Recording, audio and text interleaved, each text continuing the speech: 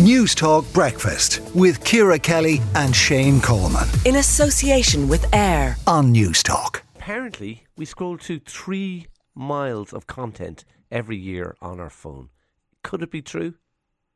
This is bonkers. To put it into context for people, not only is it 3 miles a year, it's essentially scrolling to the top of the spire in Dublin every single week.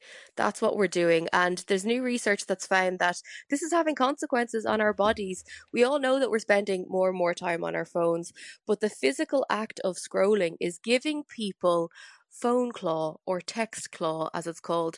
The accurate term, as I'm sure Dr. Kelly would tell us, is carpal tunnel. So this is something that we're seeing a lot more younger people and perhaps even me get as a result of spending significant amount of time holding their phone and using their thumb to text. And this is as a result of spending hours a day on our cell phones. Is there any? It can't be good for you. Is it good? Issues for eyes as well, I imagine?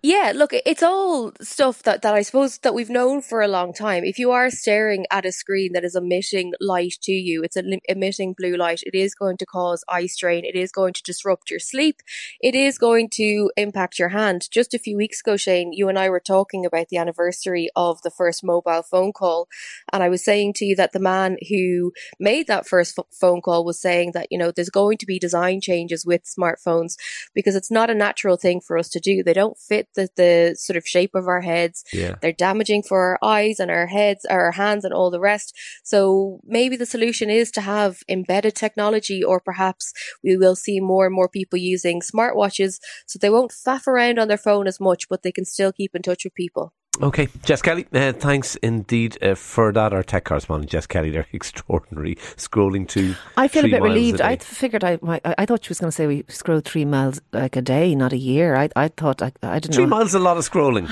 It probably is. Imagine walking on your thumb for 3 miles. My poor thumb. Anyway, enough of that. Newstalk Breakfast with Ciara Kelly and Shane Coleman. in association with Air. Weekday mornings at 7 on Newstalk.